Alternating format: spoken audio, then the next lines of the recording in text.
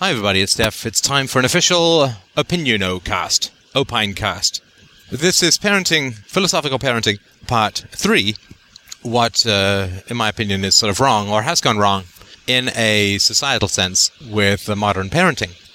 Now, modern parenting, I would say, has really gone awry from the 1960s to sort of mid to late 1960s and onwards.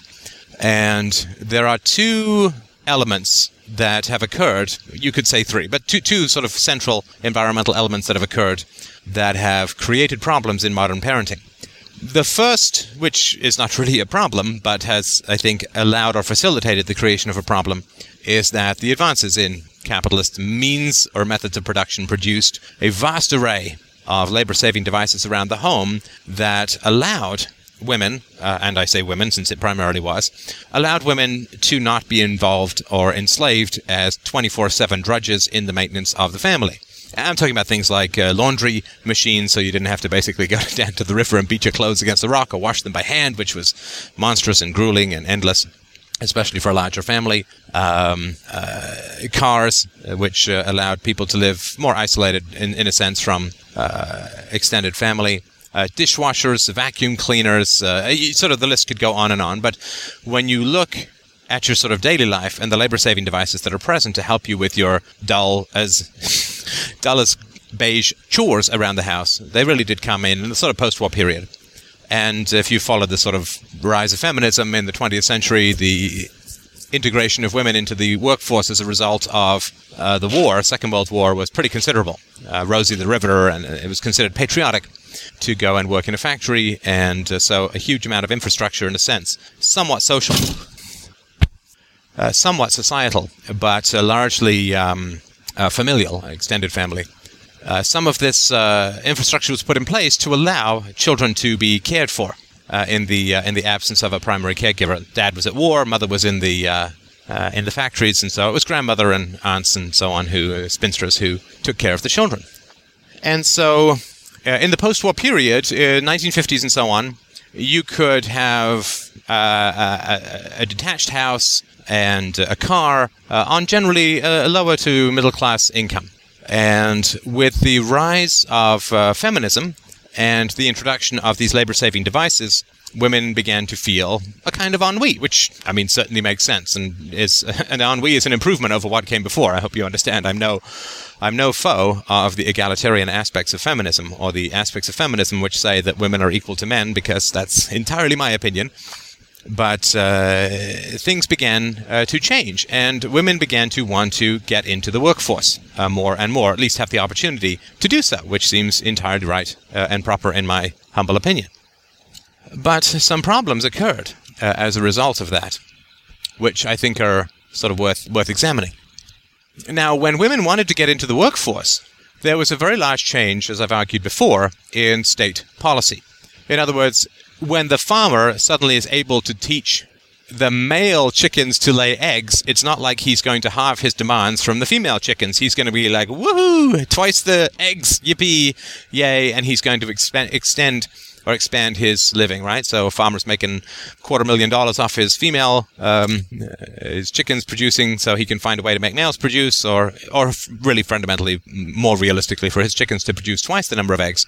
Then he's going to be very excited, and he's going to be very happy, and he's not going to say, well, now that I've got twice the egg production, I can halve the number of chickens, or halve the number of eggs, or halve the regularity with which I'm collecting eggs. No, he's going to go from $250,000 to $500,000 income.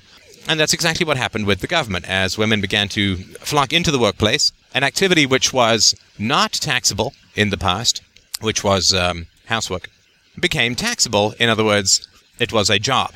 You were receiving a salary, and therefore you were now taxable. You know, the government was like, woohoo, twice the taxes. Again, I'm not saying exactly, but you understand the principle. And everything in statism is sold as freedom and manifests as slavery.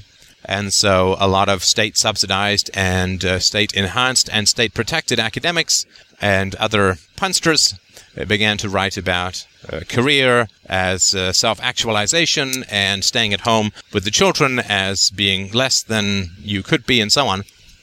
all of which was very good for the state.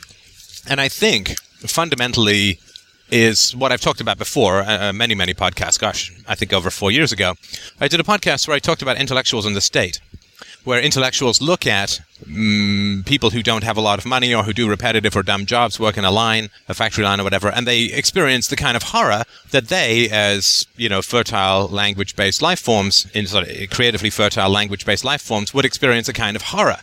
And you can see this in the character of the guy who works with the son, Amanda Wingfield, Tom Wingfield, I think his name is, in The Glass Menagerie.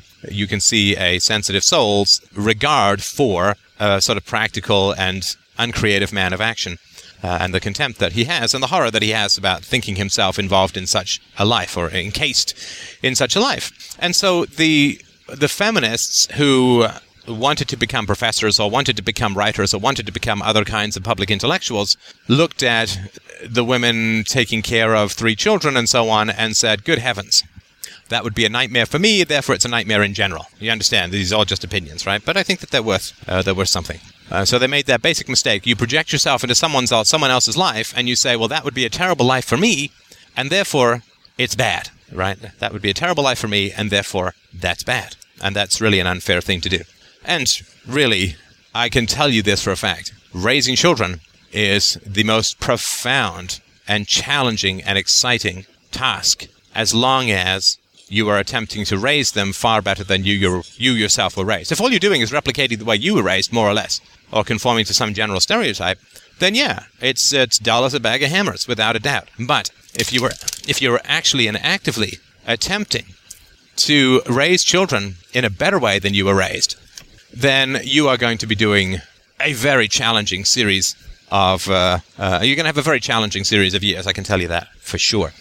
Because it requires deep self-knowledge and self-confrontation and a commitment to excellence regardless of personal discomfort to raise children in a far better way than you were raised. And by the by, to me it does a whole lot better than publishing another article in a journal that few people will read, or even a popular one that many people will read and therefore contains enormous errors, because people don't like to read the truth very much, except us, my friends.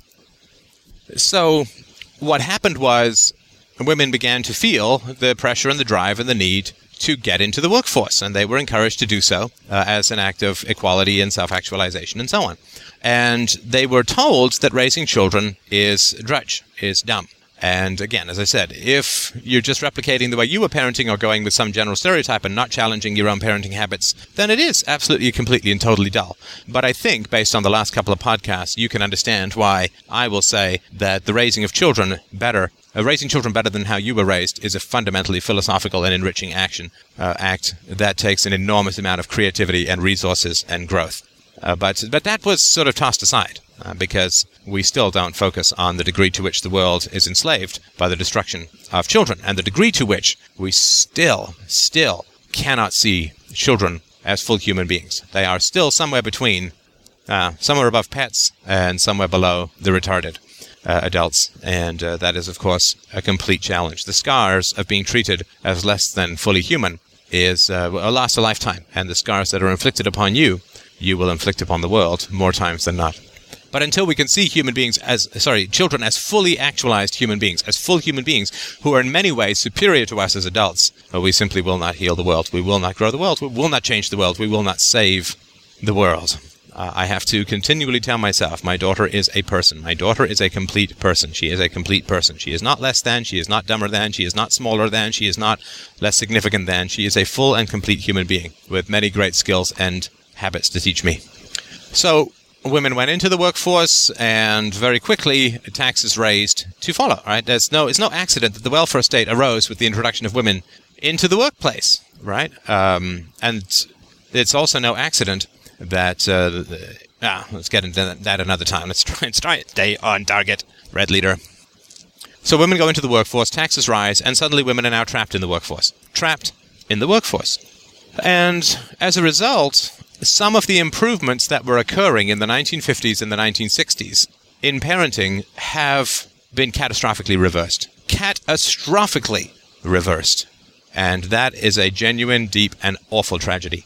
So some of the demographics are that the dumber you are, the more children you're going to have. Why? Because if you've got any brains at all, you look at the prospect of having children versus all the other fun things you can be doing with your life. You look at the prospect of having children and you run it through a basic algorithm of cost-benefit, right? What is the cost-benefit? Well, the cost-benefit is quite simple.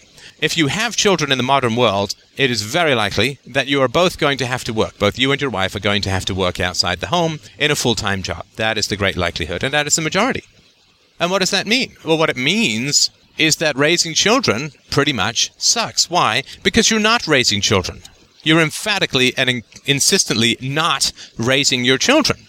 If you have to be at work by 8:30 or 9 o'clock in the morning, it means you have to leave the house usually by 7:30 or 8 at the latest, which means that you have to get up your children at 6 or 6:30 in the morning. You have to feed them quickly. You have to get yourself ready. You're passing them back and forth like a piece of hot potato because you're both the husband and the wife having to get ready quickly. You're herding them out the door. It's stressful. It's busy. It's frustrating. It's where are your shoes? We don't have time. I'm going to be late. The traffic and blah, blah, blah. And God forbid you find it's raining or snowing or the traffic is going to be worse. It is a stressful, awful situation to be in. So you drop your kids at daycare or at your mom's place or whatever. And what happens then? Well, you're away from them for, let's just say, you only work 8 hours a day. Well, you're away from them for the hour commute plus the 8 hours plus an hour coming home. So that's 10 hours that you are away from them. But children very often are only up for 13 hours during the day, including a nap or two during the day, right? So Izzy gets up at 6 and will go to bed at 7 or 8. So 13 hours. Of those 13 hours, you are away for 10 and you are getting ready for 1 in the morning, right? So you basically have 2 hours when you get home. And let's say it takes you half an hour just to get out of your work clothes and get changed and get ready. So basically you end up with 90 minutes with your children. In those 90 minutes, you have to feed your children. And feeding your children is going to take about an hour. And it's not the most fun thing in the world. It's a lot of distraction, a lot of would you like this, a lot of, right? So it can be a little frustrating. And you're going to have to change them. And you may have to bathe them and so on, right? And so on. And so what is the benefit of having children? Do you get to experience the relaxed joys of spending time with your children as they learn and develop new skills? Well, no. How are you going to discipline children that you only basically get 30 to 60 minutes a day, if you're lucky, of free and easy interactions? And let's say your kids do something wrong or something that you don't like. Are you going to want to discipline them well? And again, what I mean by discipline is not any kind of verbal harshness or punishment or anything like that, but, you know, the stuff I've talked about before, right? The encouragement of positive behavior and the gentle remonstrance versus negative behavior, which is all that has been necessary. Well, you're not going to have that rhythm. You're not going to know your kid's rhythm. Your kids' rhythms change. They develop naps. They drop naps. They want to get up earlier. They want to go to bed later. They want to go to bed earlier. They change. You're not going to be in touch with those. And then you put your kids to bed, and then you have to clean up the mess that the kids have made, which is considerable, especially when they're young and they're learning how to feed themselves. There's food all over the floor. There's food on the walls. There's toys all over the place. There's just a litter and a trail of mess that kids make, and that's perfectly understandable and natural for children. So you spend another hour cleaning and tidying, and then you have to do laundry, which is pretty much a daily occurrence when you have children, right? So come 10 o'clock, you're all done your chores, most of which have come about from having kids. You're all done your chores. Your kids are in bed. You've bathed them. You've sang to them. You've played with them a little. You've read stories. And let's say your kids don't want to get to bed, and they come up, and they get up, and they get out of bed, and you got to put them back in bed with no eye contact and all that kind of stuff. And then let's say they wake up once or twice in the night, and let's say you haven't sleep trained them, because it's really tough to sleep train your children when you go to work during the day, for a variety of reasons we don't have to get into here. So then you're up with your kids once or twice a night, trying to get them back to bed, or concerned that if they share a room or even are close, that the one kid crying is going to wake up the other kid, and right? And then what happens is you're completely exhausted. The buzzer rises. The buzzer goes off at 6 a.m., and you start it all over again. But isn't that a life that you would give people as punishment? Right? Isn't that what a life that you would give people as a form of punishment? To give all of the negative or challenging or difficult aspects of parenting and very few of the positive aspects of parenting. Right? So you never get to sleep in. Your sleep is disturbed. You have a huge amount of extra work and drudgery, and your meals take forever, and you have to cook extra meals, and there's extra cleaning, and you have to go and shop for clothes, and you have to go and shop for toys, and you have to do lots of extra cleanup, and right? And you're exhausted the whole time. well, that's all the negative aspects of parenting. And you're away for all of the positive aspects of parenting. And this is the chilling thing that occurs, right, when you're in a state of society, that the academics who claimed that child raising was a drudge, was dull, negative, difficult, and fundamentally unrewarding work, well, it sure has become that now, because people generally don't feel that they have the choice. They don't feel that they have the choice to have one person working and one person at home, or ideally, two people working part-time and at home, particularly when the kids are young. And so we're back to what Lloyd Demas talks about in his work with the farming out of child raising to virtual strangers, right? Farming out of child raising to virtual strangers. So children, rather than getting the individual attention and care from their parents, are now farmed out to state-licensed and often state-subsidized or directly state-controlled practitioners who have a room full of kids and cannot give individual attention and cannot resolve disputes, can't have their eyes in all places at once. And I can say this, I think with some confidence, having worked in a daycare for many years. It is Lord of the Flies, catch as catch can, control the best you can, and it certainly is very little individual attention and very little individual even interaction. All you're doing is managing a bunch of kids bouncing off the walls, as they generally tend to do in the absence of parental interaction. And this is what I mean when I say that child raising has been set back a generation or two through the entrance of women into the workforce, followed by the enslavement of women in the workforce through doubling up on taxation. And that remains a huge problem. Another thing that has occurred, and again, I can tell you this with some certainty, though I only have some statistics to back this up, which means that I've only researched it to some degree, not that there are some that contradict it. But wherever I go with Isabella, I see an inordinate number of rather elderly women taking care of children, young, rambunctious, energy-packed children who want to be picked up all the time. And I'm telling you, as a pretty fit 43-year-old, I find it a little bit tiring after a while with a 25-pound baby in my arms for an hour or two. I can't imagine if I were 70 and a woman and, two-thirds my weight, it would be very difficult. And I can tell you, none of the grandmoms I talk to who are taking care of their kids are having fun. They all just feel like, well, it's better this than strangers. What am I going to do? Parents have to work. Now, this is certainly not to disparage all grandmothers, but if we accept that parenting in general tends to improve generation over generation, and in many ways I would argue that that is the case, however incremental it may seem, or tinily incremental it may seem at times, well, here we're putting children in the care of women who essentially are practicing the parenting techniques of 3 generations back. Because the grandmoms are replicating the way they were raised, because very few of them have gone through therapy and self-knowledge and enlightenment and so on, and were not exposed during their time of parenting to more modern enlightenment practices, right? So if you've got a 70-year-old woman now, she was raising her kids, let's say she raised them at the age of 25, right? So you've got some 70-year-old kid, 1945, 1950, 1955, she was raising her kids. And that was not exactly the age of enlightenment for children. That stuff came along more in the 60s and 70s with Benjamin Spock and so on. It's to some degree.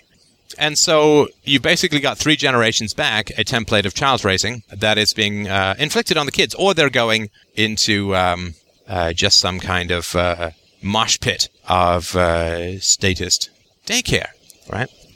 And that is when I say that parenting and child raising has fallen back in time, well, farming out your kids was a practice of the late Middle Ages and the early Renaissance to the early Enlightenment, right? That's farming out your kids. And again, I'm not saying that the wet nurses of 18th century or 17th century France or England were the equivalent to modern daycare providers. You understand? I'm not saying that.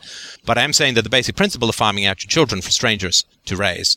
And again, I'm not saying it's, it was for years at a time and so on, but I'm not equating the two, but I'm saying that there is an underlying principle that strangers are doing the majority of your child raising, and that is a genuine tragedy.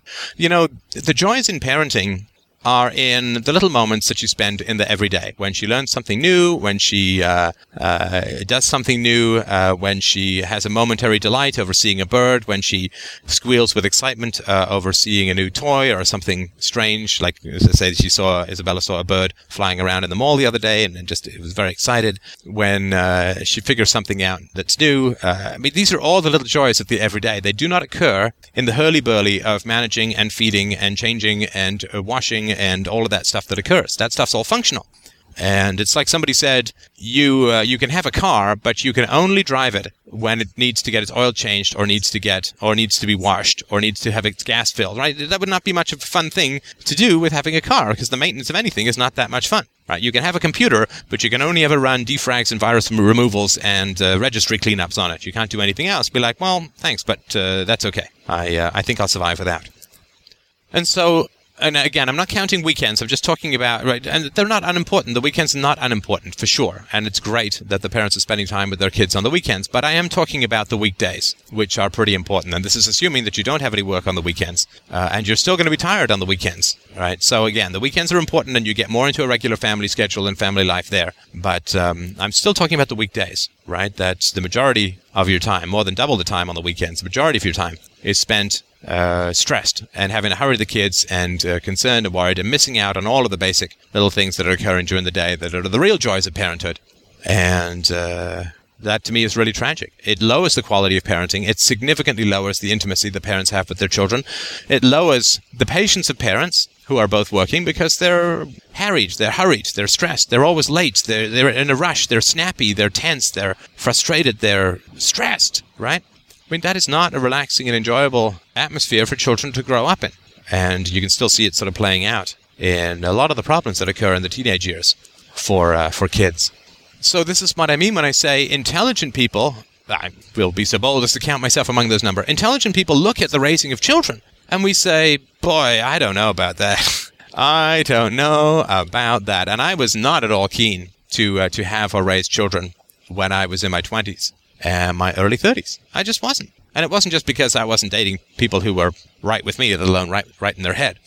It was just because I looked at that, and I saw my brother. He had his kids, and we were starting a business at the time. We were on the road 2 weeks a month, and it was stressful, and he missed his kids, and they missed him, and the relationship was strained because he kept coming and going, and there were just lots of problems. And I thought, well, why would you want that? You get very few of the organic benefits of parenting, right? The joys of the progress, the intimacy, the love, the affection, because you're gone for most of the day. I mean, you're gone for 10 hours a day to a 1-year-old. You might as well be gone 6 months to a 10-year-old, right? You have to sort of remember that you have a dad when he comes back.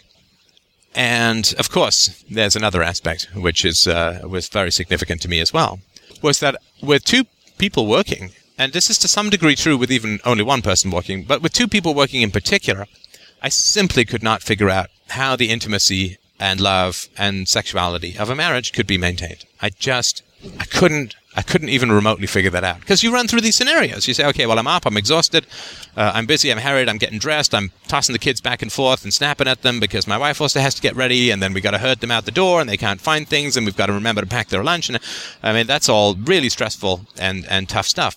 And then, we were at work all day, and we get home, and we've got to feed and bathe and clean and laundry and tidy and get them to bed and get them back to bed. And right, that's all really stressful and negative. And then around 10 o'clock, we kind of pop down on the couch, and we get a chance to say, how was your day? But we can barely keep our eyes open.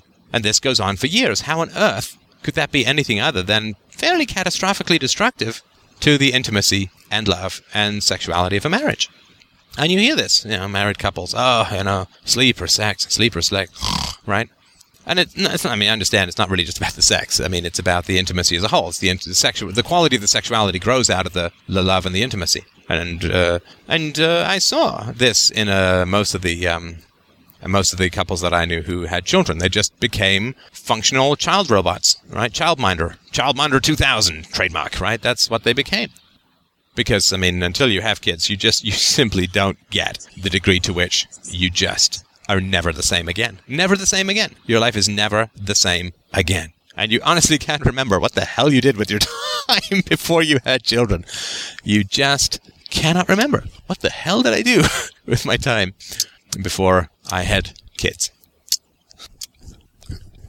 And that is quite a challenge. And something that any rational person looks at and says, I don't know. Like, there is no reality show called Having Kids, right? Young kids. It really goes to drop of the breeding. So, of course, what happens is the least intelligent people who are the least able to process long-term consequences have kids, right? And so obviously you have a bit of a dumbing down of the population to some degree. I don't think that's hugely relevant and important. But what does happen, of course, is that government starts running out of new livestock, right? And that's a big problem. The intelligent don't breed. So you have to import new livestock, right? That's what you always do when your domestic livestock isn't breeding. You import new livestock, which is called immigration, which causes tensions, cultural, and a lack of unity. And the unity of the country is something that is sold as a myth to keep people paying taxes. So the unity begins to break down. And you can see this in the United States, and racism and fear of Mexicans and all that, and demographic minorities that the whites will achieve in the next couple of decades, and blah, blah, blah, right? So we don't have to get into all of that stuff. But what does happen for sure is that parenting becomes a kind of negative activity. Like, I basically just signed up for a crappy second job, which I have to pay to go to.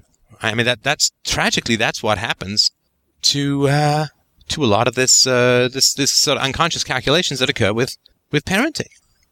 Right? That's really not a good deal, right? So I come to you and say, hey, how would you like a second job of cleaning poop and washing babies and changing and hurrying them? How would you like a second job babysitting where you have to pay $20,000 or $30,000 a year to go to it, right? Which is going to take you 6 or 7 hours a day. Oh, and you're also going to have to get up at night.